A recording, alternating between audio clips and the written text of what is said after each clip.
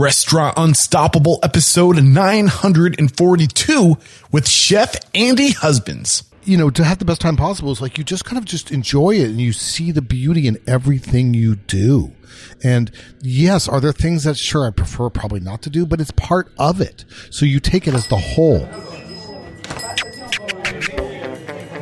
Are you ready for it factors, success stories, failures, and bombs of restaurant industry knowledge? Then, join Eric Cacciatore and today's incredible guest as they share what it takes to become unstoppable. This episode is brought to you by Restaurant Systems Pro, and they are launching their first time ever 60-day pilot program. This is something that's never been done before. This 60-day event is at no cost to you, but it's not for everyone. Fred Langley, CEO of Restaurant Systems Pro, will be leading a group of restaurateurs through the Restaurant System Pro software and setting up the systems for your restaurants. Fred will teach you recipe costing cards, guidance in your books for accounting, cash control, sales forecasting, checklist, budgeting for the entire year, scheduling for profit, more butts and seats, and that's not it. If you are interested in this, head over to www.restaurantunstoppable.com/RSP. That's RSP for Restaurant Systems Pro. www.restaurantunstoppable.com/RSP. With excitement, allow me to introduce to you today's guest, the chef owner of the Smoke Shop Barbecue, Andy Husband. My man, Andy, are you feeling unstoppable today? Yeah, pretty much every day. That's kind of how we roll. Man, I'm super excited for this conversation. You were episode 16. Wow. I think this will be like episode 930 something. So the Restaurant Unstoppable has come a long way since episode 16. I listened to that episode to get prepared for today's conversation, and you were such a great guest, man. Like, you were clear and decisive with your answers. You had really great advice, and I'm super excited to kind of roll you through this new format and really pull back the layers on you, because I know you got some good stuff in there. But before we dive into who you are and how you got to where you are today, let's get that motivational, inspirational ball rolling with a success quote or mantra. What do you got for us? You know, my friend of mine owns a consulting company, Real Food, and you should talk to him. Ed Doyle, just a great guy. And, you know, he said something which I really liked was every day just a little bit better. 1% better every day. And man, I just love that. But I'll also tell you just personally, my personal philosophy, and I was speaking yesterday at Johnson & Wales to some students, and I kind of talked a lot about this, was have the best time possible in all circumstances. Get into that. So, you know, often people are like, oh, well, what don't you like about your job? Or people, this is the best one. This, any restaurateur knows this. Oh, you own a restaurant? Oh, you must work a lot. What was the first thing you said to me when I walked in today? Do you remember? No. You're like, you must think my life is different than what it is. Like, oh, yeah. You're like, I don't do much. Yeah. Well, no, because like people think like, oh, restaurant work so hard. It's like, I don't know. Is it? You know, I think nursing's hard. I think lawyer sounds awful. Right. So, you know, to have the best time possible is like you just kind of just enjoy it and you see the beauty in everything you do. And yes, are there things that sure I prefer probably not to do, but it's part of it. So you take it as the whole. The 3,000-foot view. You don't take it as like, oh, you know, even my old restaurant, when I used to run my old restaurant, which was a single unit, I ran payroll. And that is not the most jazzy thing to do. But I loved it because I loved everything I do. And I enjoy everything I do. I personally don't understand going through life going, I don't like this. It's like, well, then don't do it. Did you always love it, or did you have to learn to love it? Listen, I had a crazy upbringing, and I wanted something, and I really want something, and maybe I didn't get it, but then I got something else, and so I was like, okay, this is good for me then. I moved a lot, and so that's hard on military. A child. No, rock and roll. Okay, but similar. Yeah, without the rules. I just learned to kind of roll with it. And I got really good at it, and I think that was some good youthful training for me now. Dude, I'm listening to this book right now, and it's called like the 15 Disciplines or the 15 something of course, like the title is escaping me, but it was referred to me, and it's about basically like these 16 disciplines you need to have for leadership. And like right out of the gate, they're just talking about just kind of accepting, like you can't control the universe. You're a part of it. You're within it. You're like it is one, and you're on this journey. And if you try to control every little thing or try to be right, like that will consume you. And that's kind of what I'm thinking of. Does that sound familiar? Yeah. So, no, that absolutely. Look, if you're trying to control everything, you're going to be really sad all the time. Yeah. It's just because it's not going to happen. I'm sorry, unless you're like, I don't know, in a box painting, and even then it's difficulty. Yeah. Right. So when I last spoke to you, it was 2014. Yeah. You were going strong with Tremont 647. Sure. You also had a restaurant right next, or a bar, I should say, right next door. They were the same corporation. So we marketed them as two different spaces, but really you shared the same kitchen, did you not? Yeah. It wasn't really sharing. It was really the same restaurant. Okay. It's just like you would walk into one and not know you've moved into it. One, it was like our bar. And we called it something different. One, I named it after my sister, and two, it was kind of a louder, raucous place, especially at night. So what was going on before then? What got you to that point? Can you be more clear on that question? So let's go back, man. Like what sets you up for success? I like to use this analogy, the 30,000 foot analogy. Let's get in the airplane and zoom to 30,000 feet. What got you started, and how did you get to that point? Because correct me if I'm wrong, Tremont was your first restaurant. And I had it for 20 years. Wow. By the way. So I closed it in 2018. So 1998. 1996. Sorry, 6. It was December 1996. Got it. That's a great question. Let me think about how that. I like to say it's luck, but it's not. As much as I had a goofy upbringing, my father definitely instilled entrepreneurial and work ethic in me. I would disagree with how he went about it, but still, that's what he did. Was he in a band? No, he managed bands, owned recording studios, owned punk rock clubs. Got it. Crazy, like end of 70s, beginning of 80s time. It was bonkers. I can't even tell you. We'd have to do a whole podcast on that. But he instilled this. Yeah, he definitely. And so when I was young, I wanted to have a job, and I got a job in a bakery. And I was 14, and I loved it. I really enjoyed, but before that, I enjoyed cooking. I always cooked at home. I was what they call a latchkey kid, right? So no one's home. There was no parents around, and I made my own food. I learned to scramble eggs. I learned to make donuts. I would pick up the joy of cooking, and I would cook donuts. I loved watching Yan Can cook. So I had a background in food, or an interest in food. And I'm going to also tell you, just to get kind of deep in my psychology, is because I told you I didn't necessarily, I needed structure. I knew I wanted structure, and I knew I wanted family. And I'm not trying to dig on my family. I have a great family, but I wanted that people to be around family kind of thing. And that's what restaurants give you. They give you a family, right? So it's super cool in this really intense, fun environment. I worked in a lot of restaurants through high school, and I was lucky enough to people just always helped me and wanted to teach me, and I would absorb it. Were you showing a desire to learn? Yeah, I mean that was the path I was on, and I would work really hard. I liked it. I loved the reward I got from working hard. Was there one person that sticks out in particular who saw something in you and kind of? Yes, I don't know if they saw anything in me, but I'll tell you that. In 1986, I was working at a place called the Pillar House. If you're from the Boston area, you would know this. This was a very famous restaurant where only open on it's closed on weekends, by the way. This is the 1980s, no smoking, very like pheasant under glass. My job was like shucking oysters and intermezzo and rolling truffles. Like it was a very fancy restaurant. This is the 80s, and definitely heard of it. There was the chef was Chef Alan Gibson. Unfortunately, he's passed. But I think I was making $8 an hour, and I wanted a raise. And he's like, you're going to go to Johnson & Wales? I'm like, yeah. And he's like, well, I used to teach there. I'm like, cool. He's like, if you learn to dice an onion perfectly, and he's like, look at you, you're a mess. So if you can run a shift without making a mess like you are now, I'll give you a 75-cent raise. And I was like, that was a lot of money, you know. Yeah. So I was super pumped.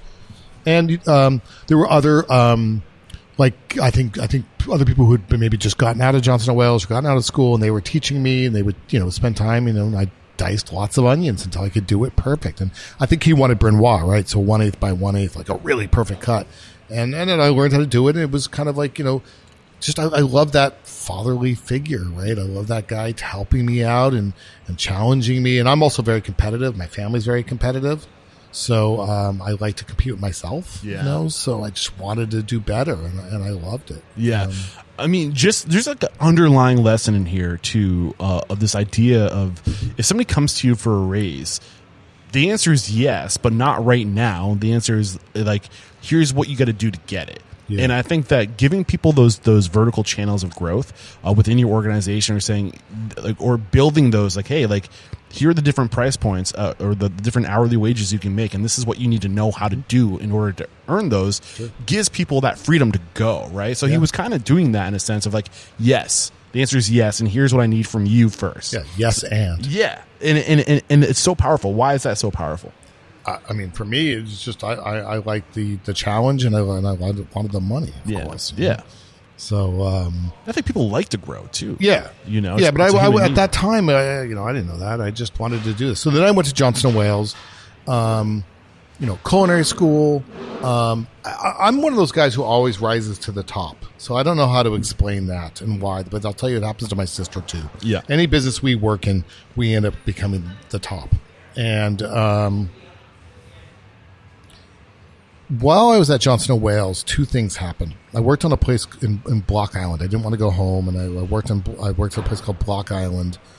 And I was making salads. I hadn't worked a hotline yet, and it's the conundrum. They won't hire you to work the hotline until you've done it, but you can't do it until they hire you to do it. They fired the sous chef mid-shift, and the chef, who was the meanest man I've ever worked for. I love him to death, but he was awful. He had some substance issues. Okay. He's like, you'll do it. And I'm like, what? You'll be the sous chef. And I'm like, and I'm very aggressive and overly confident, at least I used to be. So I'm like, okay. And so I learned to work the hotline and eventually worked my way up to being the chef, actually, of that restaurant, years down.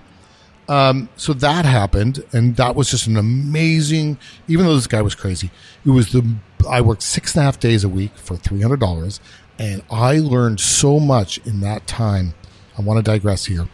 When we talk about Malcolm Gladwell, and we talk about the 10,000 hours to become an expert Outliers. in anything, right? So 10,000 hours, that means if you do 2,000 hours a year, which is your average 9-to-5 job, that's going to take you 5 years. And I tell the students, you know, I was speaking to yesterday, you can do that, or you can do what I did and double it. Do 80 Right. hours a week. Yeah. Think how much I learned, right? Right. And I crushed it, and I loved it, and I learned so much. And so there's that growth at Johnson & Wales, coupled with there's a professor, his name is Dick Brush, hard name to forget, and he pulled me aside. He was like, look, you're doing great. He's like, you don't even have to take the final if you don't want to. And I was a straight A student. And he's like, you don't have to take the final. He goes, but I want to give you some advice. He goes, you need to get involved. He goes, I know what you sit there and you're quiet in the back. You'll speak up when you need to, but you don't do anything. You don't join any clubs. You go to work and that's it. He goes, there's more to life than that. And I'm like, well, I don't know what that means. He's like, you'll figure it out. What do you, So I went to where I worked for a guy named Guy Abelson, and he was one of the owners. And I told him what my professor had said to me. And he's like, I got the thing for you. It's called Share Our Strength, which is many people know now as No Kid Hungry. Mm-hmm. And he was a board member. This is, again, in the early 90s. And he's like, you should do some charity work with them. And I've been involved with No Kid Hungry, Share Our Strength, since then. So When since was the early this? 90s. The early 90s? Yes. So, I mean, get involved. You need to get involved. What, and you said, I don't understand. And he said, you'll figure it out. Yeah. What have you figured out? I just think just understanding how big the world is and how much there is. And for me, it was charity. And especially hunger related issues, especially for children, is something that I found kind of hit me in a core. I was a federally assisted child of a single mother for a while when I was a child. And by the way, I really don't want to make my childhood sound awful. I had a great life. But, we had food stamps. And, I'm fortunate now to eat whatever I want, whenever I want, as are my children. And I, giving back, I think, is so rewarding and so important that we steward our neighborhoods, our community, that we play part in it, that we understand what we do and how important that is for everybody around us. It's not just about making money. Yeah, I mean, it's the philanthropy of just being a part of your community and doing the right thing and giving of yourself. Yeah. But beyond that, there's also just getting involved. It's the relationships that are built in getting involved. Like, how many people have you met through Share Our Strength? Yeah, through Share Our Strength. I mean, I'm a vice president of the MRA, Massachusetts Restaurant Association now. Just earlier today, I was meeting with another person who owns a restaurant. Why? Just because. Yeah. Right? I try to grab coffees maybe once a week with different restaurateurs and people in the industry just to talk and what are you up to kind of stuff. But do you think that the message was, you'll figure it out, is the importance of networking, the importance of getting out there and being a part of things in developing relationships? What do you think the underlying message was? I think it was, you're a smart kid and you need to go down this path yourself. It's not enough just to do the job. Yeah, I can't tell you because I don't want you to go do what I tell you to do or what I think you do, which I think is a really smart thing because most people have an agenda for you. Yeah. Right? Everybody, when you ask advice from people, they usually their advice is coupled in with, their agenda. And so there's an agenda that's given where he didn't give me an agenda. Maybe he loves, maybe he thought I should join, I don't know, the Escoffier Society or something wacky like that, and instead he kind of let me figure my own path, which also he let me do is make the decision myself, meaning I didn't have to do that, right? I could have said whatever, professor. Yeah. And I think also, too, when you do get involved with charities like Share Your Strength or whatever your philanthropic thing is, birds of the feather tend to flock together. You're going to network with people who have similar values, who, and I think there's in that one line, just get out there, get involved. There's so many layers to it, right? Awesome advice. So, I mean, you're dropping a lot of names on us. We had Nick Brush who said get involved. Dick Brush was his name. Now I understand why. Why you can't forget it. I don't know. Makes complete sense now. You were doubling down on your 10,000 hours in Block Island. Yes. This is the early 90s. Within 3 years. Because you said in 96 you opened Tremont. So then I actually traveled Europe for a little bit. Just kind of. Why is that important?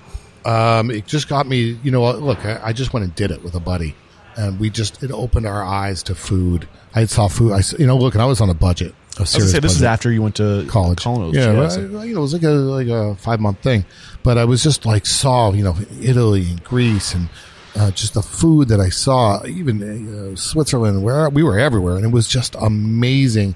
And, we're eating, peasant food. We have no budget. And it was just really, really cool. I don't know, to open my eyes. When I came back, I was dead broke, owed a lot of money. My friend Nick Zappia, who I had worked with at that same place called the Improv, as in Providence, not M as in comedy. IN as in Nancy. Anyway, this guy had been the manager there, and then he became the manager of the East Coast Grill in Inman Square. It's no longer around, but this was a very important restaurant to the Boston scene. I could tell you at that time, there was probably 10 restaurants that were really important in Boston. It wasn't, the scene was just coming. And he was working there, and he's like, you need to work here. So I interviewed with Chris Schlesinger. He's a James Beard Award-winning chef, author of one of the most important grilling books. And I'm now forgetting it. And I apologize. My mind is a little full today. We'll find it. I'll get it in a second. Thrill of the Grill, of course. It's called Thrill of the Grill, and it's an amazing cookbook. Even today, however many years later, you should get this book if you like grilling. We'll have a link to it in the show notes for everybody. And buy it. And I interviewed with him, and what was super cool was, well, what do you want? And I'm like, I want a sous chef job, and I want this, I want that. And I'm going to go, what's important to me is that I'll have 2 days off, preferably in a row. Because I've been working in places that were not doing that for me. They said, we will give you 2 days off in a row, but we are going to crush you those other days. And I'm like, bring it. And working for Chris Schlesinger he's my mentor. or my D mentor. He's the man. Working for him is such an honor. I learned so much. It was such a great experience. I learned about myself. I learned about food. I learned about being a manager, about being a man. So many things from this guy. He's just a great guy. And, so what did you learn about yourself? I mean, let's really dive in. Is it because he pushed you? Is that yes. what? I mean, I love the challenge, and I learned how hard I could work. And I knew I could work hard already at this point, but, I could do things. It was interesting. So I remember one time I was furious at my sous chef. I was a chef at this point, and I'm like, because Chris had other restaurants, and I'm like, I don't understand my sous chef. He needed these days off. I'm like, why does he even need to take days off? I'm like, I work all the time, and he's like, because not everyone's you, and you're crazy. He's like, you don't want everyone to be you. It won't be fun for you, and that's not how life works. And it was just like an interesting thing. I'm like, oh, I get it. Like, yeah. Like, what was the underlying message there? What did you get? Be compassionate, be empathetic, and try to understand that not everybody does what you do. I think that was kind of, I was so focused on myself that I wasn't focusing on my teams. And by the way, now, today, with 200 employees, all I do is focus on my teams. Mm-hmm.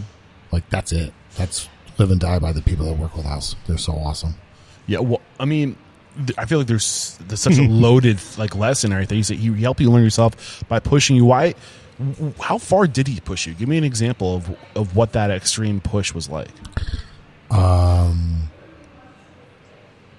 I got a little arrogant at one time, and I think a little, that might be an understatement. And he wanted me to do some stuff, and I was fighting with him and arguing with him about stuff. There was a couple things I was arguing with Chris. With Chris and his partner, Carrie, who is awesome also. These were just like my mom and dad. They were so awesome. And I got in big trouble. Really big trouble.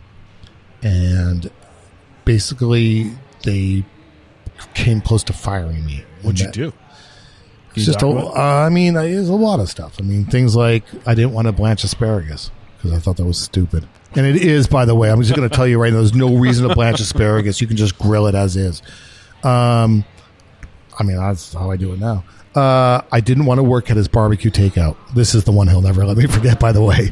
But yeah, I didn't want to work there. I wanted to be a fancier chef. There was some other things I didn't want to do. And the reality is, look, he's the owner and he's my boss, and I need to do what he tells me to do. And, he wanted me to grow, and I just was so focused on what I thought I needed to do and I thought was important. What did you think you needed to do? Just like, this was just a step in my things. I didn't realize how important it was. I don't know what I wanted. I was young and arrogant. I think it was ego, maybe? Yeah, of course. Yeah. And everyone's guilty of this. That's arrogance, yeah. Yeah. And, so I almost got fired. And I remember going to this. There was a guy named Boone Pendergrass that worked there. I'm not making these names up, by the way. His name is Boone Pendergrass. And there was also Nick Zappia. And these guys said, hey, just listen to them. Listen to what they're telling you to do. Just keep your head down. Work through this problem. And I did for like 5 months. I just kept working hard, trying to get them back in their good graces. Everything I was doing, they were just nitpicking and riding me. And what they were trying to do is break me. And after 5 months, I went to them and I just said, I love you guys, but I can't do this anymore. And they're like, you've learned your lesson. And everything, it was like the sun rose and everything was great. And I was back in good graces. It was the craziest time. But really, I had to learn a bunch of lessons. Main one is the owner's always right. Yeah. And I don't want anyone to think I'm like, that means because the owner would be able to do whatever they want and treat you badly. That's not what I'm saying. But when they have a vision for their business and for you, you need to listen to them. Or you need to leave. I mean, That's kind of the thing. And so I just had to work out a lot of stuff and learn a better management style and be a better team player. Instead of being the team leader, being a team player, even, and I had to learn a bunch of stuff. But all these lessons were like amazing as I moved on in my career. What's the difference between being a team leader and a team player? Well, a team leader should be a team player. Yeah. So what is a team player? That is understanding how everyone works together in and out, how everything moves together. It's like a symphony, right? Like if you think the guy playing the triangle is shit, can I swear? I'm sorry, but like, do you think that? Because that triangle is pretty important. Yeah. I mean, when I hear that, what goes through my mind is getting everybody in the right seat on the bus. Yeah. And Yeah, but just understanding how important everybody is, everything. Dishwasher's on up. You want to wash dishes? And I'll wash dishes, but it's just not, it's understanding that everybody is important to this operation or they will not be there. Yeah. So what time does the conversation about Tremont 647 start to boil up? Well, what happened was I was, so I think I stayed like 6 more months after that. And then I gave a 6 month, or maybe I stayed 6 more months and then I gave a 6 month notice and then I ended up leaving. And I moved to San Francisco and I worked in some restaurants out there. You're in Santa Fe, right? No, yes, right. I went to Santa Fe first. I went to Santa Fe and I worked on a farm. That was awesome. And that was fun. That was nice just to get out of restaurants, but still work hard. Like I was up at 4 a.m. digging ditches and stuff. And do you remember the strategy? What was going through your mind? What were you trying to accomplish?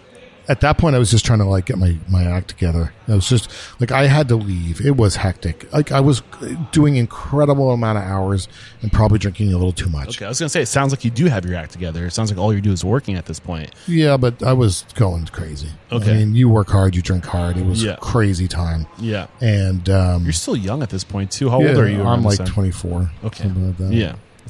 That's the time for these things to happen. Yeah, and I mean, I was, I was just going at it. And, I was just going crazy. And so I wanted to take a break. So I worked on this farm for a while, which some people wouldn't think is a break, but I thought it was a break. It was a whole different world of working. And I like working, right? So it was fun and digging ditches. And they had me cooking staff meal for the team. So that was fun. And I got to see all these really new ingredients, all these crazy beans this woman grew. And Osa root. It's spelled O-S-H-A. It's like this sagebrush root. Really cool to work with. Just fun stuff. And then I rode my motorcycle to San Francisco, and in San Francisco, I worked. Did you ride your motorcycle across the country? No, I had a ship to Santa Fe. No, I'm not that ballsy. Backbreaker. No, yeah, it was hard. Even riding to San Francisco was a lot. But sorry to interrupt. No, all good. Then I was in San Francisco and worked in a bunch of places, and I got a call to come home because somebody wanted to sell me their restaurant. I don't want to name it, but it's still around. And I came back and talked to my buddy, Chris Hart, who's my best friend still to this day. And we went and looked at it and we didn't like the opportunity. It wasn't the opportunity we wanted. So I'm assuming somebody else bought it. Huh? I'm assuming somebody else bought it.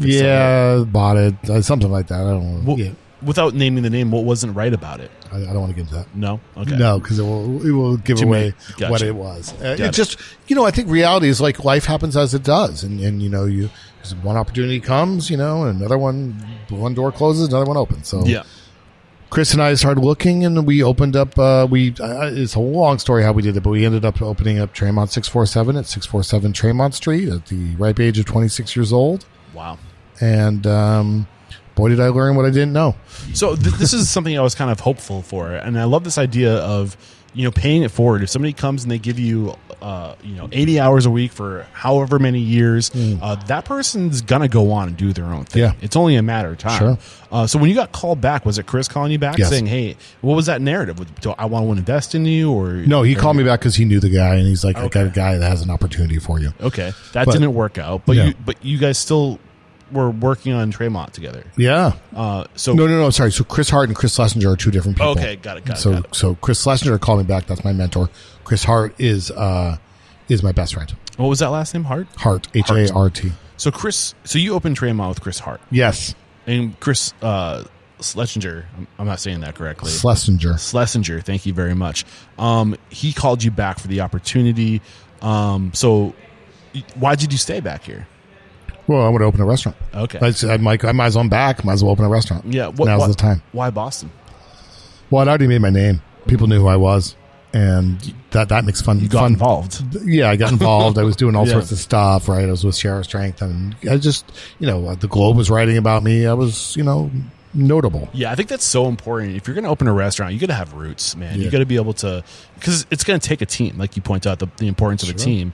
And you're going to go start from scratch on the other side of the country, building a team, building a network. Yeah. How many people that you hired for that first wave of employees were people that you worked with? Most of them I knew. I had known or knew them from working. Yeah, I knew most of the people that we hired. You need that support. You need that around you. I needed it. I didn't know anything. So, yeah. Yeah. So, opening this restaurant, knowing what you know now, restaurant touring, over this is 15 years or 25 years later? My math is horrible. Sure. But it's approximately 25 years later. Yeah. Reflecting back at this process of creating Tremont 647, like what do you know now that you wish you knew then? God, I know everything. I mean, look, I owned Tremont 647 for 20 years. It's crazy. So I like to say that I got my master's, and now I'm working on my PhD.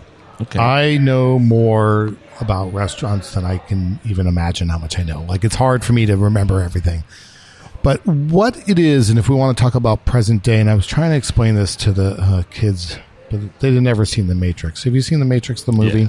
All 3 or 4 now? I'm just talking about the first one. Okay. The first one. Well, at the very end where he sees the numbers running down the walls and he realizes he's the one. I'm certainly not saying I'm the chef by any means or the restaurateur. That's not what I'm saying. But what I'm saying is when you get really good at this game, you understand a P&L statement, profit and loss statement, intimately. And so you know it so well that you are living and breathing it. And so here's the deal. Restaurants, you can make good money in restaurants, but that's not what it's about.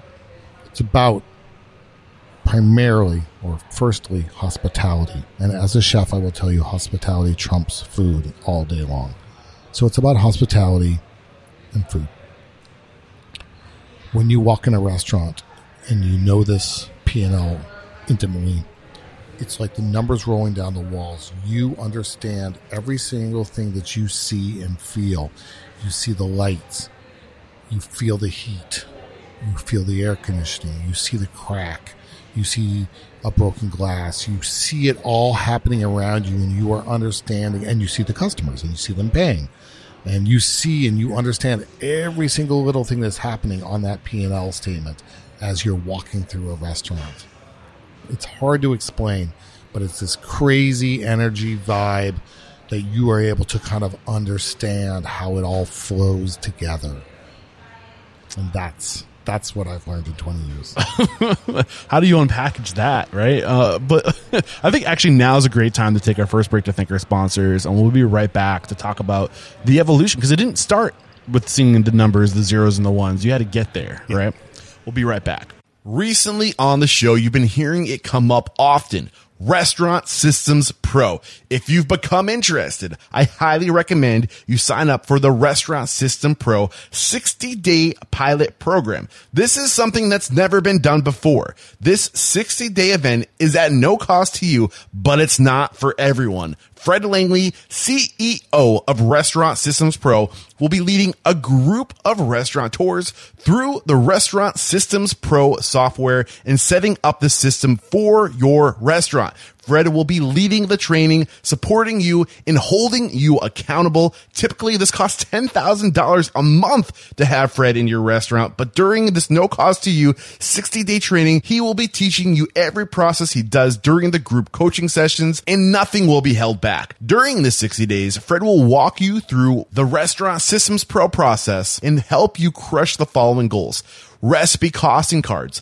guidance in your books for accounting, cash control, sales forecasting with accuracy, checklist, budgeting for the entire year, scheduling for profit, more butts in seats, and that's not it. Often, the team at Restaurant Systems Pro helps restaurateurs out pro bono because their hearts go out to these folks. I mean, it's hard out there, but because of that, a lot of the time these restaurateurs don't follow through because they have no skin in the game. For that reason, there is an application process. Only those serious about making change in their operation will be accepted into this program. Are you interested? Then go to restaurantunstoppable.com/RSP. That's RSP for Restaurant Systems Pro. Restaurantunstoppable.com/RSP. We are back, and you just painted this beautiful picture of how when you've been doing this for 20 plus 25 years, you become a master, and now you're working on your PhD, right? Yes. So reflecting back at some of the things you didn't master right away, that first couple years of, every master was once a disaster. Can you think of the things that you didn't do well that Yes. that you corrected? What were those major things? I didn't do everything well. First of all, I thought it was all about the food. And you know, I'm still young, I'm 26, and like I'm so focused on the food, and of course I cared about hospitality, but I thought the food is more important. You know, I had to learn so much. I mean, how a restaurant runs and the numbers, you know, I was a chef of a restaurant for a while and I thought I knew everything, but you as an owner is a total different game, and there's so much more responsibility and things you don't really realize or think about. But what's really cool is I've always had good people around me. So my partner, Chris Hart, who I actually bought out after a year, but he was still around. So after a year? Yeah, about a month. The game wasn't for him. So he, but you know, he's been, you know, a good person to give me advice. What was he doing? What was his story before? He'd been in restaurants and stuff like that. So he was a restaurant guy. Yeah, that and tech, and that's actually what he went into, is tech. He's very successful in that area. Crazy how those two worlds are merging right now. Yeah, totally. And so, you know, I mean, I had to learn so much. Team building, which I'm very good at. That's what I like to do. But, you know, food costs, all that stuff. I mean, I knew that stuff, but it's just really to learn it intimately. So when you say team building, are you talking about literally putting people Yes. in the right seats? people in the right place. Okay. Making sure the right people are in the right place. And secondly, part of team building is building each member up. You know, we really focus on that now. You know, the question we want to ask people are, how are you? Do you have everything you need? And what's next for you? That's really important to me. One more time. Say Ready? it one more time, yeah. Okay. So here's what we do now. How are you? Okay. Do you have everything you need? And what is next? Okay. Why? Let's break these down, because this is gold. What you're giving. This is team building. So the first question I have for you is, like, you're putting people in seats, or, you know, you're getting them on your bus, and then you're putting them in the right seat. Yeah. So let's start there, and let's round off with what the second part that you share with us. When you're recruiting people, how are you pulling people in? Are these the questions you're asking when you're recruiting them? Well, let's be clear. I don't hire. Okay. At one point, did you? Yes, of course. Okay. I hire the executive team. We have a big group here. Okay. But you know, what's important is to make sure your team is safe and happy. So how are you? That's what that question's about. Yeah. Right. And that's a question about work, and that's a question about home life. That's a question however they want to answer it. Yeah. Right. You want to touch base with people. You want to know how they're doing. And I think that should just be easy. That's an easy part. Yeah. Do you have everything you need for your job, or do you have everything you need, is a tough question, and some people won't answer it, and some people will give you way more information than you ever wanted, and sometimes you can't fix that. You know, and that can be a challenge, but you need to hear it, and you need to hear about. If you start hearing it multiple times, and you know it's a situation, you know, whatever it is. This printer keeps breaking. That's a simple one. But let's say it keeps breaking, and you have to dig deep, and sometimes there's financial ramifications in that, right? So I don't know if you just heard when I was having a conversation with Mateus, who's you would call him culinary director. We call him Dobo, director of barbecue operations. He's telling me I have an $8,000 electrical fix I need to do. And so, but we got to do it. Yeah. You know, so would you have everything you need? That's a big question, and you want to hear it. You want to hear it multiple times. And then what's next? And you had mentioned about, you know, people are going to move on, and we know this. But maybe we love to hire within. So if we can get somebody who wants to, you know, I'd like to manage, you know, like, great. We're going to set up a meeting with you, and we're going to create a 6 month and a 1 year path for you. Let's get you on, because we're growing. I'm opening up building one in Eastie right now. We have 5 locations, building my 6th right now. You know, we'll see what else comes. And but some people are just like, you know what, I'm going to law school, and this is great. I'm gonna cook, or I'm gonna wait, or whatever. I'm gonna just keep doing this. This is great, and then I'm gonna be great. You know, well, let me know if I can help you. There's so much running through my mind right now. I just want to reflect on these 3 things again. How are you?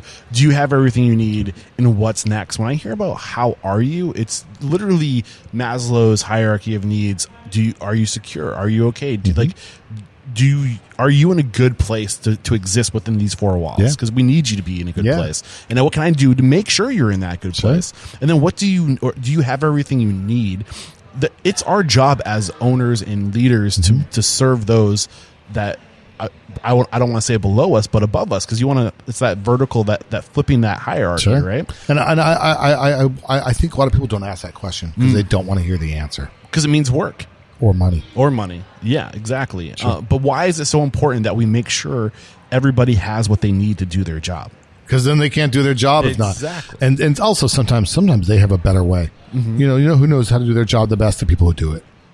So like sometimes they're like, this is not working. We've got to do it this way or whatever it is. So, but asking the question, you're opening up the door. You're opening the dialogue for room for one. You said a little bit better every day, right? How do you find out? By talking to the people that are in it every day. How can we do everything you need? Can we be doing this better? Sure. What does that look like? You got to open yourself up to it, and by asking, you're opening those doors. And then lastly, what's next? People need to grow. People need to feel like they're growing. And you need to find out where they're going. Maybe, like you pointed out, that's not with you. That's them going on to something else. But now you know that they're interested in legal. Now you know they might be interested in photography or whatever their interest is. And you can leverage that. You can give them those verticals with growth and their passion under your four walls or under your roof, right? What's going through your mind?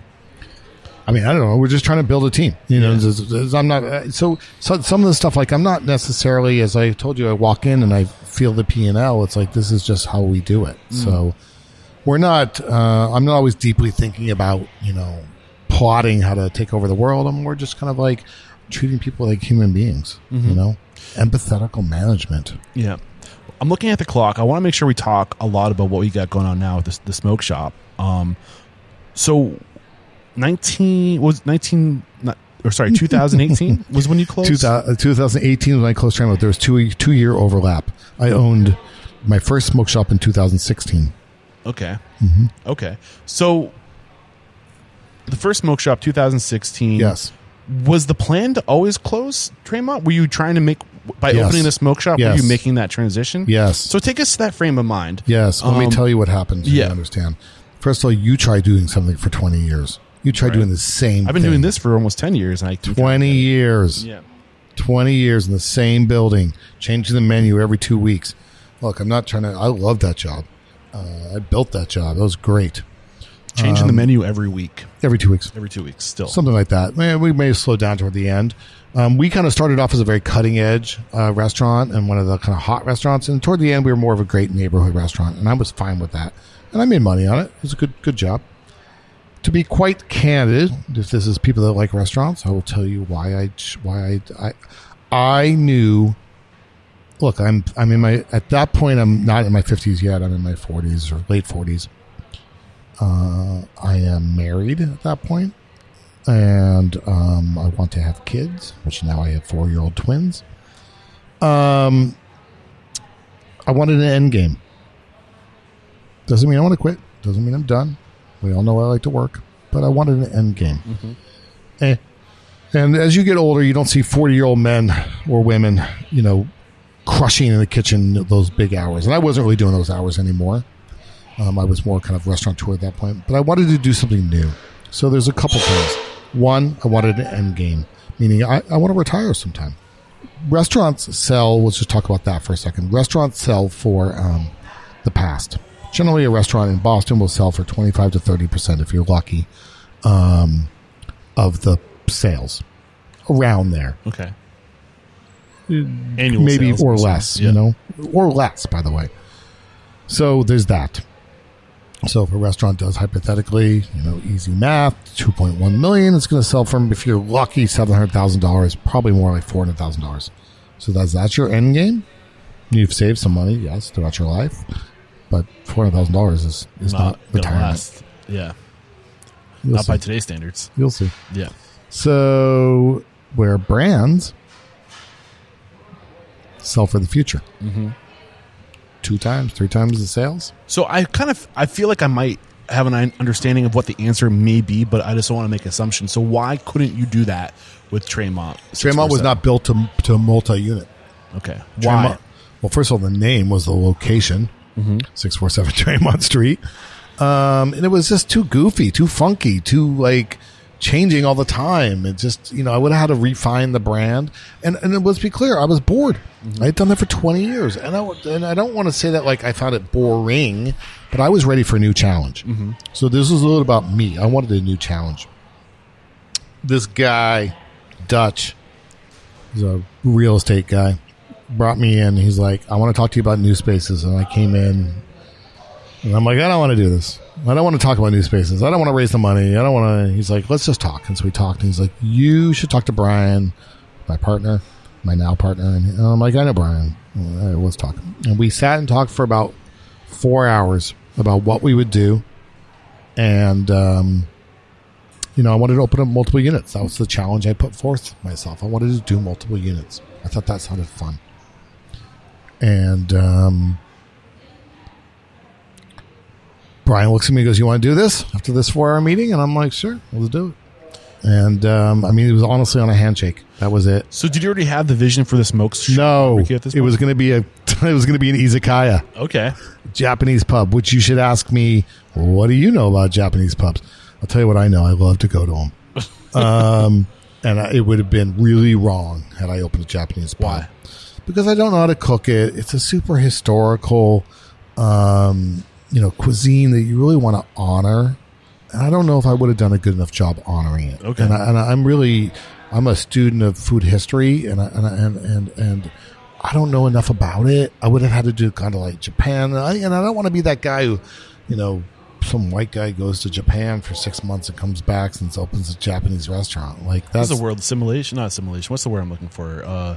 When you take somebody else's culture and you profit off of it. There's a word it's escaping my mind. Okay, give me a second. Yeah, I know what you're talking about. It's just a bad look. Yeah. So I don't need to do that.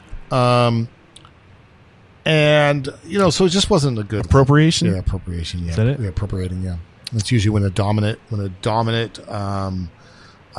group takes over. So appropriation, like we wouldn't necessarily appropriate France because they would say the whites are dominant, or someone would say something like that. God, don't send me emails about this.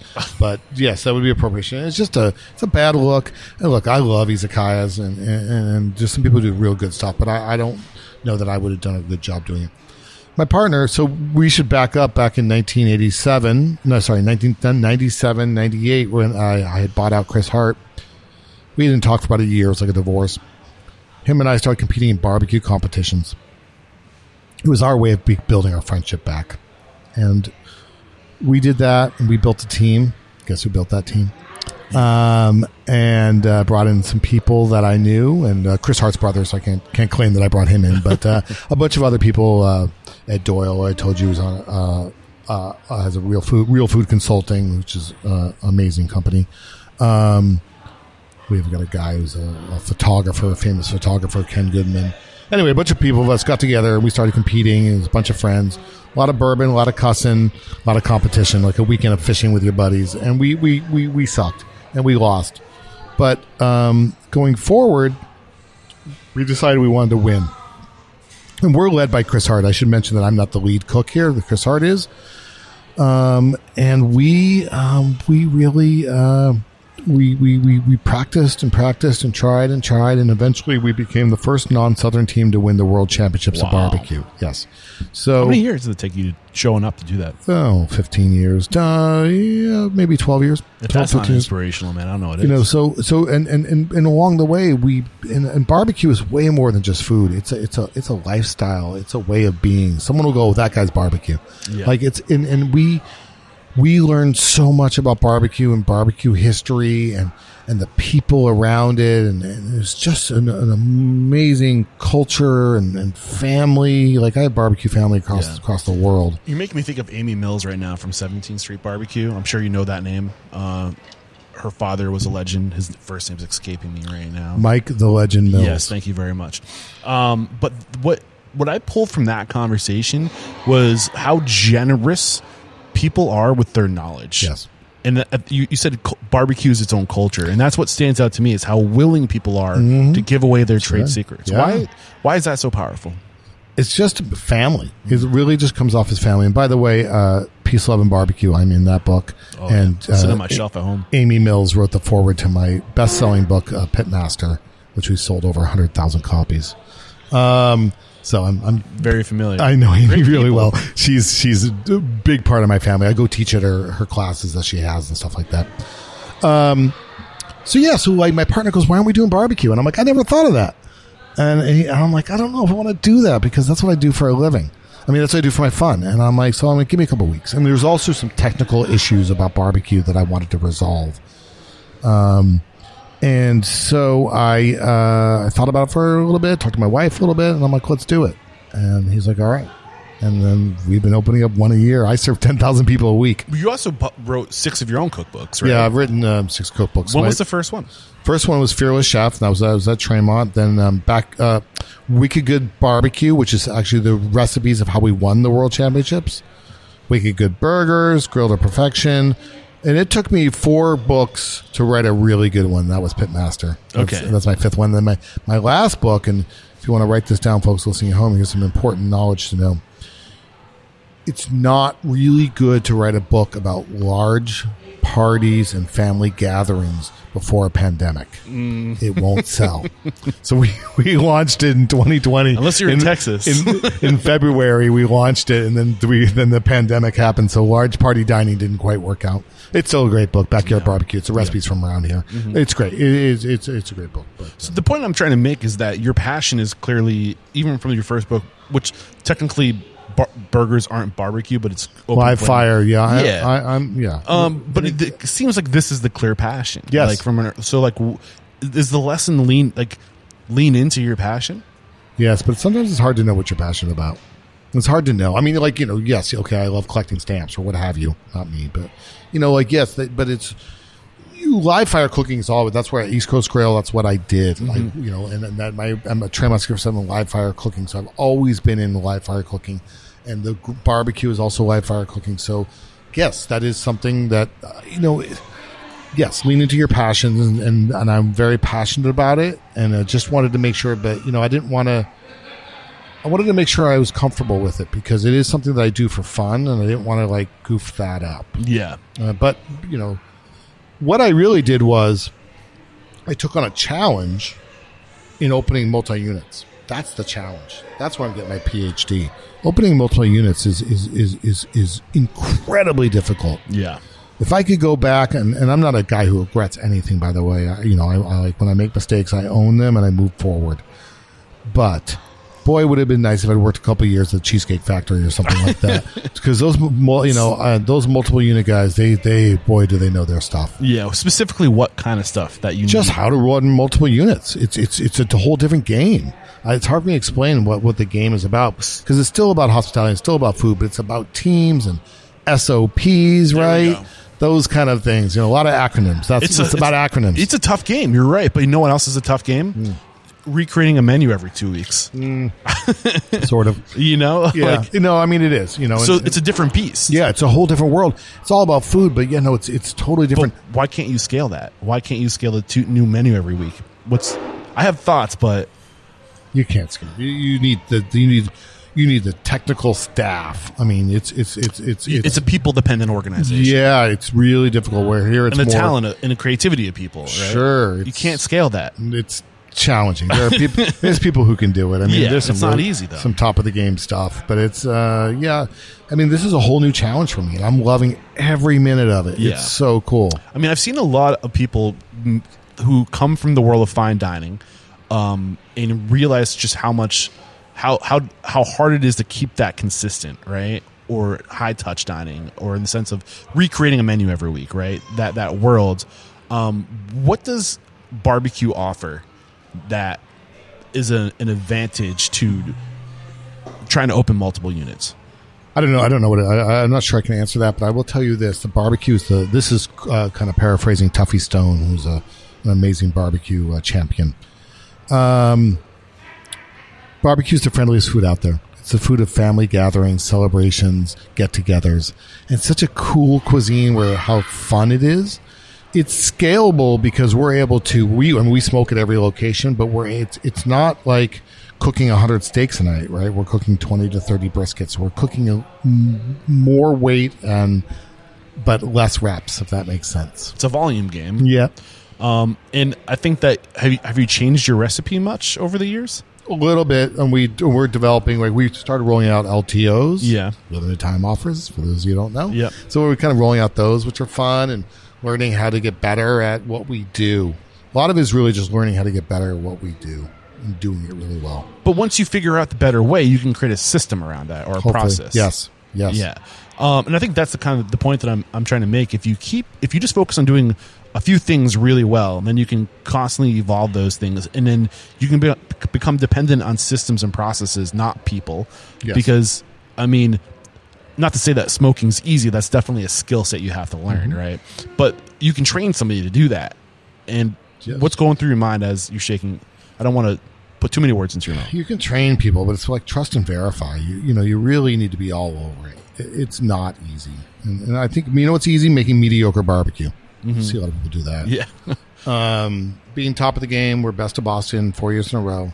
It's a challenge. You know? Yeah. Like it's a challenge. And what's even more of a challenge is that we grow every year. So now we have a bigger team to run this. It's just super hard. So you're working on, like you said, getting this PhD in multi-unit operator. Yes.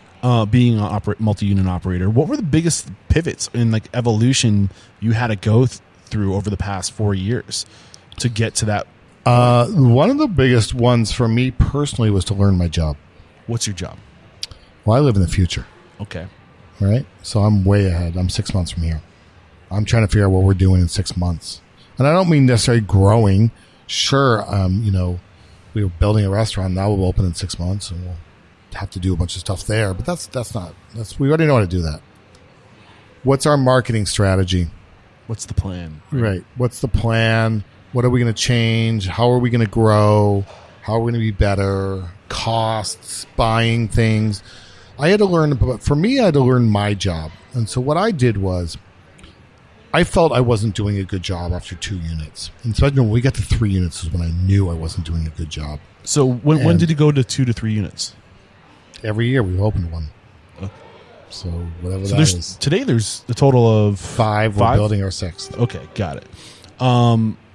I mean, this is like the stuff I love to get into, because as you scale, as you get bigger, you encounter new problems. Yeah. So I was struggling. We were struggling, and I was trying to figure out why we were struggling. And I could tell things weren't going as well as I wanted to. I could tell the communication was bad. I could just tell we weren't flowing the way when a restaurant flows, and it just wasn't. It was a little harder than it should have been. Okay. And I was trying to figure that out, and I knew I had to look in the mirror. Like I often, look, we didn't even mention that I've had 2 restaurants fail miserably, right? Hundreds of thousands of dollars lost. And when that happens, a lot of times people will blame somebody else, but I'm responsible. It's extreme ownership. Like look in the mirror, it's me. So I knew we weren't doing well. One of the things I found interesting, I'm going to digress, is that when we opened our 3rd one, people said, I would see comment cards like, yeah, this one isn't as good as that one, or that one isn't as good as this one. What weren't you doing well? We weren't being consistent. But my point is that people started comparing us to us, and I was like, oh, I never thought of that. So so I knew our consistency wasn't good, and I was like obsessing about barbecue sauces and obsessing about so many different things, trying to control all sorts of stuff. So what I did was I met with about 5 different people, and I asked them a lot of questions. 5 different people who do what I do. Joanne Chang from Flower, a couple, I don't want to name everybody that I met with, but a bunch of people, and just said, how do you do your job? What's important to you? What do you do all day? When do you go to work? How long do you work? What was the consensus? Well, they're all different. But one of my favorite ones is a guy I met from Legal Seafoods. I don't think he's there anymore, but he's a higher up at Legal Seafoods. And he was talking to me about motion equals waste, which I loved. Emotion or motion? Probably both, but motion. Yeah. Motion equals waste. So he's like, I stay in one location maybe for a week, but at least a day. So, it doesn't do anybody any good for me to drive between restaurants. Like that time is wasteful. And you can go to the minutia. Here's a tip. So when you have, let's say, people cut fish and they put it in a fish flat, right? One of those big plastic blue tubs, right? Now you're working the line. You're out of fish. You need to go back. You got to get yourself a 3rd pan. You got to fill up that 3rd pan, and then you got to come back. He's like, that's so wasteful. He goes, first of all, when that person leaves the line, they're not doing what they're paid to do, which is cook. So that's one. Two, you should have them all set up in third pans already. So he can, or she can go back, grab that third pan and run back. Just drop it in. Right? So it's this little aha moment. So like things like that. But Or in the low boy, right? yeah, but maybe they don't have room, right? Yeah. So they're able to get that, or somebody else can run and get it for them. But motion equals waste, I thought was really interesting. Joanne Chang's big focuses on her team. Is the translation also just time is money? And if you're paying people to move food around, then that's just not efficient Sure. use of their time. Yeah. Sure, but I think motion equals waste, I thought was really good. It's like, Yeah. you want people to stand in one place and do their job. So I learned a bunch of stuff at different ways, at different things. I also started looking at our executive team and realized that I had stacked the team with people like me, single restaurateurs, single operators, not restaurateurs, operators. Single unit operator. Yes. And I'm like, oh, we need to change this. And we brought in this one woman. First person we brought in was Amy Magner. She came from Back Bay Restaurant Group, and man, did she just change how she just came in and just how she just goes around, talks to everybody, and like communicates with the team and builds the team up. And she does such a good job, real people person. That was great. Then we brought on Mateus, who you saw earlier, our director of barbecue operations. And, he came from Cheesecake Factory, Max Brennan's, like how he how he just like, he knows everything. He's like the ultimate sous chef. Like he's just, and I don't want to, sous chef means under chef, right? So like he's my number one, right? He's not the sous chef, but he's like just how he like integrates new plans and how he put in new menu items. He's so good at all that and being prepared and being ahead of the game and being just thoughtful. Like having these people around me really helped, and it helped us change because we weren't being successful. And I'm not talking about money here. I'm just talking about customer happiness. Mm-hmm. And this really helped us change the ship's direction. Got it. So great. So and for me, like I had to learn to be better in how I do and how I communicate, and realizing these people don't know me. I walk in the restaurants. I mean, they may know me. I try to know everybody, but they don't know me intimately like at Tremont 647. That's what I had learned my master's, but now I'm trying to get my PhD in a whole nother world, right? So I had to learn to like, if I see something, then I go and talk to a manager or senior management to help me fix that problem instead of me trying to fix it. I don't fix problems anymore. So you're dropping a lot on us. So if you could distill in maybe one example or two examples, if you can think of two, of how they changed the physical morphality of your business, the way your business looks on paper, the structure of your business, the process. Mm-hmm. What changes did they bring? How did you move in that direction? They inherently knew because they had the training that I never had. A lot of it was like consistency and production consistency and SOPs and better recipes, better, multilingual recipes. Mateus speaks 3 languages, which is really nice. And then just, building. Amy was really good at like building the team, identifying the people that wanted to grow. So just kind of like things that like you don't really think about when you're like the owner, of a small business. It's just another world. Yeah. Yeah. I mean, the big thing I'm getting though is they put that structure in place that you're missing. And you said you didn't feel like you were communicating earlier. Mm-hmm. Did you change?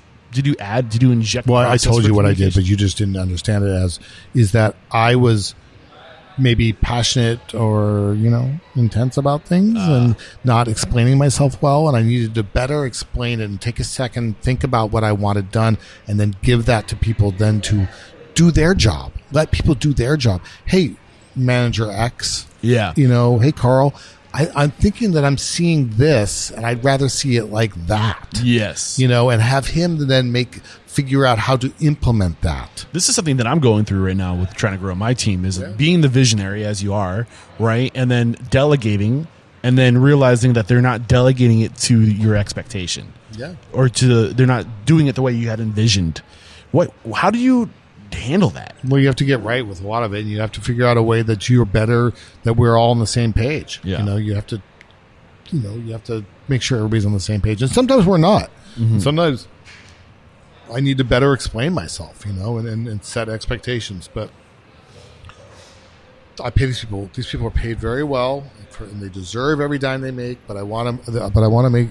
But so you're paying them to be creative and to do that, and maybe not do it exactly as you would, and that's okay. Yep. And it's okay if they don't do it the way you want it to be done sometimes, because sometimes it's better. Yeah, I think you have to be willing to admit that. I don't want a robot. Yeah. I want people with brains who love this game. Yeah, exactly. So, okay, the mission statement is to inspire, empower, and transform the industry. You've definitely inspired us. You're 26 years old. You opened your first place. You've been able to scale to what you have now to 5, opening your 6th location. You've empowered us with the knowledge that you've learned to make this happen. This idea of transformation, though, part of what I'm trying to do with the podcast is really to inspire people to move into the future a little bit more intentionally, and not be as much of a reactive industry as we've been in the past. Sure. What are the things that you think we need to do going forward that we could be better about as an industry? Multiculturalism is big. What do you mean by that? We need to be multicultural in all levels of your restaurant, from your senior management all the way down, not just down, everywhere. Why? I think that's important. You look at any study, it'll show you that businesses are more successful when they have more voices. Do you have any, different voices? Is there like a explanation for that, do you think? Do you know? Well, I just think that having more knowledge about people. Look at studies that says that more you'll get more business based on having more multicultural. People feel more comfortable. Yeah. So I think that's important. I think that's a huge one. I really do. At least in Boston, I'm going to tell you that's something that's on the forefront of my mind. Why do you think we were guilty of not doing that in the past? People are more comfortable hiring Yeah. and they don't try. I agree 100%. I think that's really what it distills down to is we are hardwired to surround ourselves with people who are familiar like us. Culture, like we gravitate towards people who share the same beliefs, the same religion or whatever it is. We're just more comfortable around those people. But what's the negative effect of that? What do you mean? Like, if we are only surrounding ourselves with people like us? Yeah, then you just have a bunch of people like you, and the world that's not how the world works. Especially when you live in a country that's 55% one type of person, Sure. right? Like you're not creating a lot of opportunity for other people. Sure. So I think that's really important. I just think focusing on your teams. Let me tell you what I think is really important that people should do. I challenge you to do this. Challenge anybody. Read your reviews and respond to them. Where do you like to find your reviews? Google. Yeah. And why is that so important? Google and Resy is what I look at. And Resy just happens to be our reservation system. But if I had OpenTable, I would say OpenTable. I stay away from the managers deal with Yelp. A little snarky. Yeah. But they're all the same. They're all, look, most of them are good. Well, first of all, chefs get so upset about their reviews. And trust me, before online reviews, there were reviews. You just didn't hear them. So now you get to hear them. And they're kind of a funhouse mirror of who you really are. You're not as good as your best one. You're not as bad as your worst one. Somewhere in between. And those stars will show you. But what I think is important is to communicate with the guests. And I love it. When they tell me something bad happens, I'm like, one, I try to win them back because I think that's a really cool challenge. Yep. And two, nobody gets fired over a review, but like when we start to see consistency of like for a while we were seeing some consistency of a slight issue at one of the restaurants, and I'm like, let the managers know. I'm like, I'm seeing this, a consistent issue. We need to look into this. And it's important, it's important to know that. And I know listen, I get some real doozies, and what I do with the real doozy ones, the really ones that are really, really mean, I write back a really snarky reply, and I read it, and then I erase it, and then I write something much better. Get it out of your system. But like, it's hard. It's hard, but people should really do that. I cannot encourage that enough. And I have thousands of reviews, and if you go to our Google reviews, you will see I've responded to every single one. Yeah, it's all data. It's all people giving you feedback, and it's data, and a lot of it's bullshit, but a lot of it's carries weight, and especially when you see a pattern.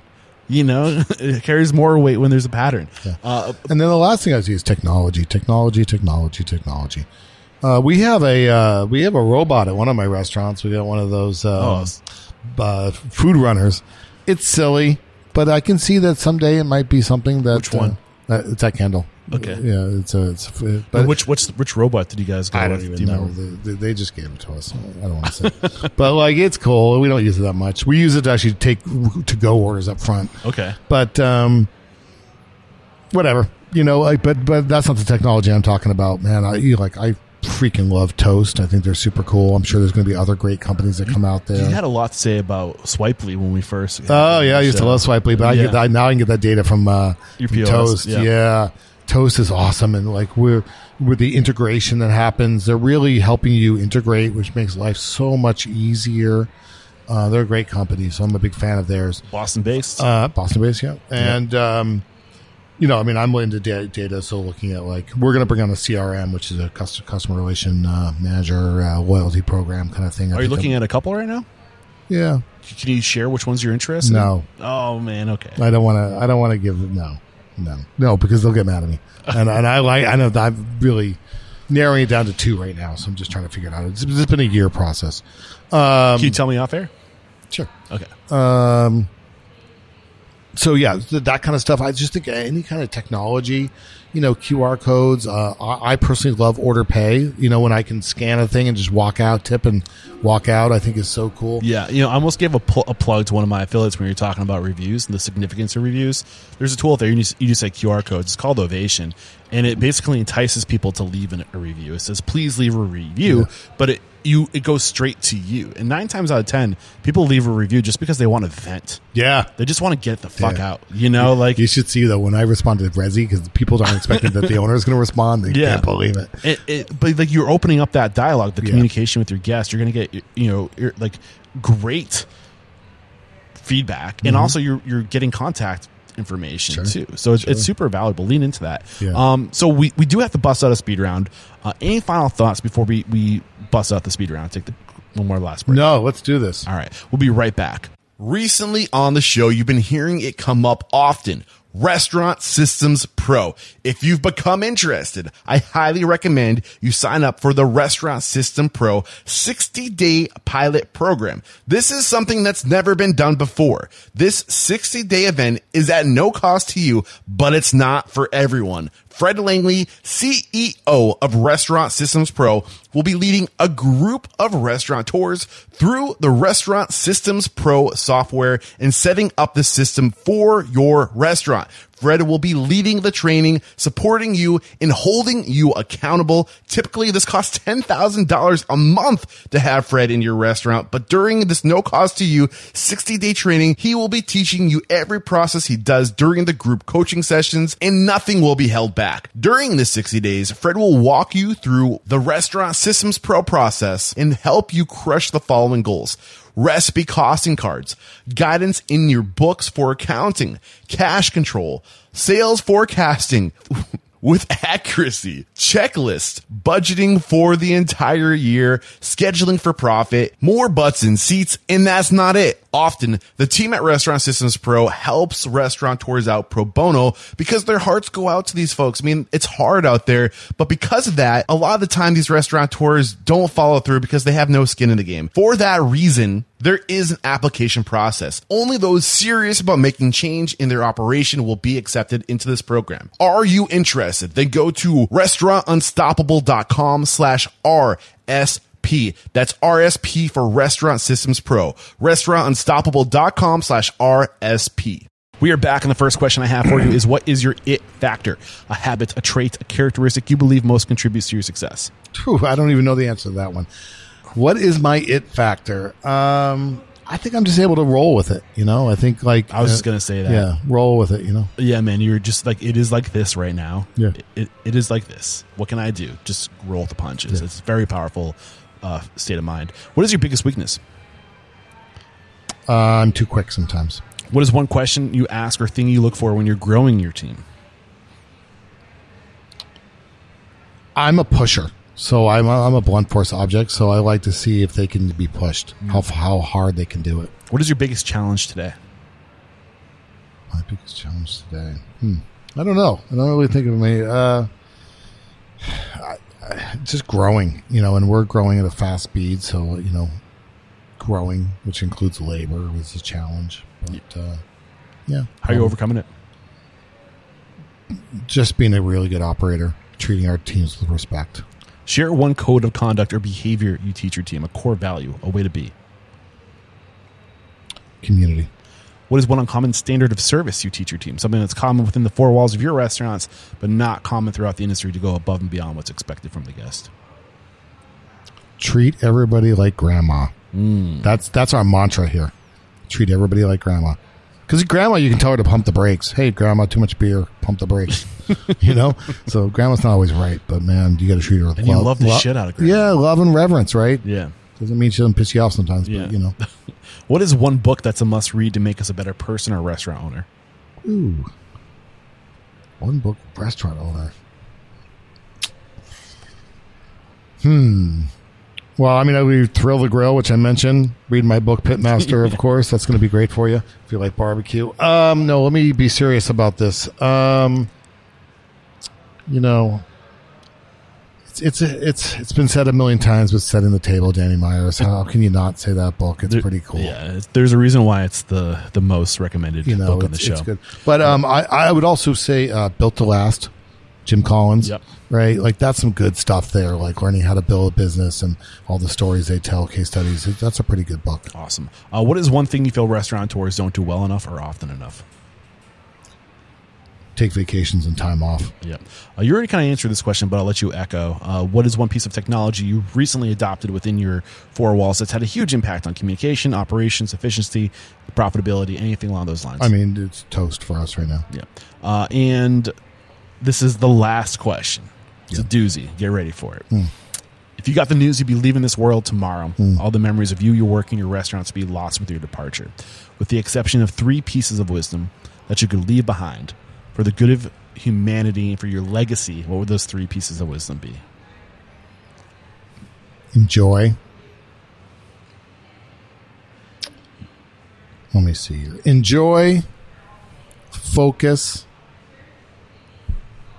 and relax.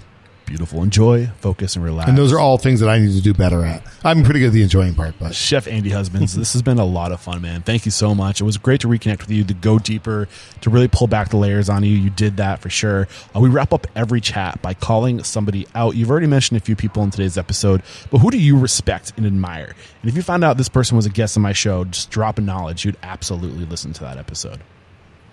Great question. Well, not in the game anymore would be Jasper White. If you want to talk to him, let me know. I'll hook you up. All right. That guy knows more than anybody. He's so great.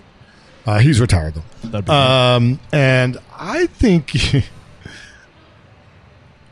need to talk to Chris Coombs.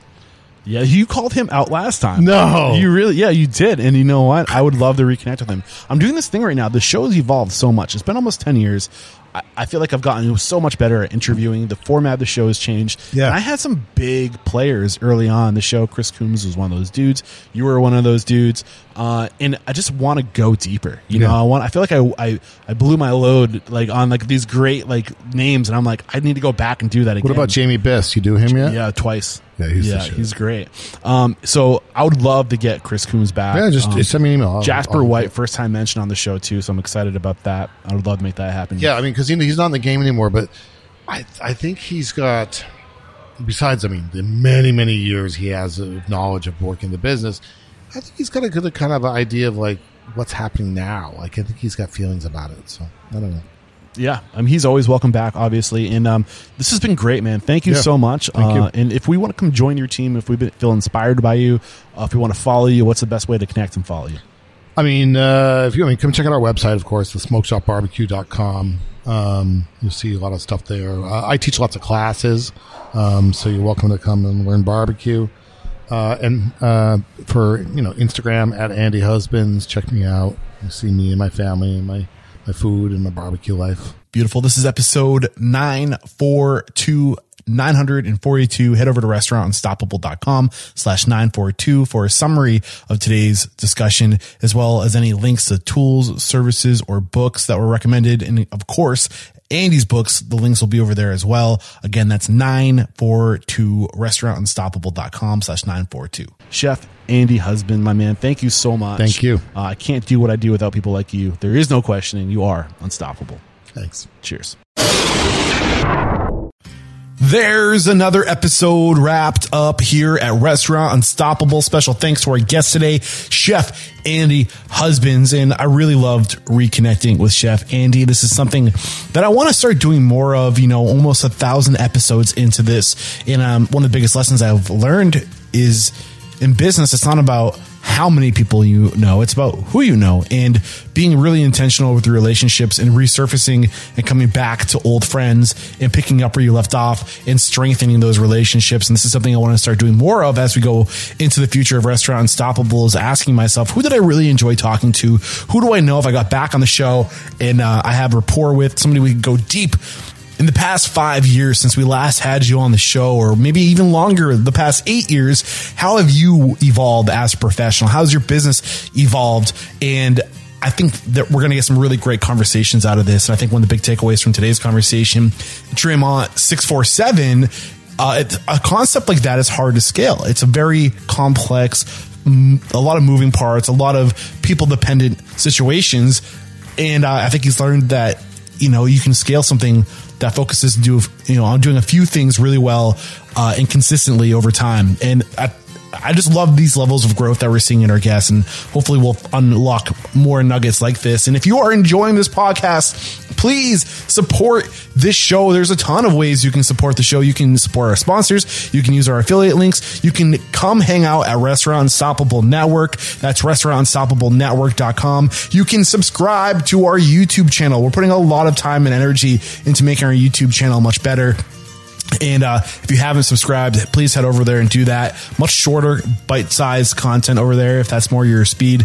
And then lastly, just share the word. Tell everybody and anyone you know aspiring to be great in the restaurant industry to listen to this podcast. We can't do it without your downloads. And I cannot say goodbye without saying thank you to the people that make Restaurant Unstoppable possible.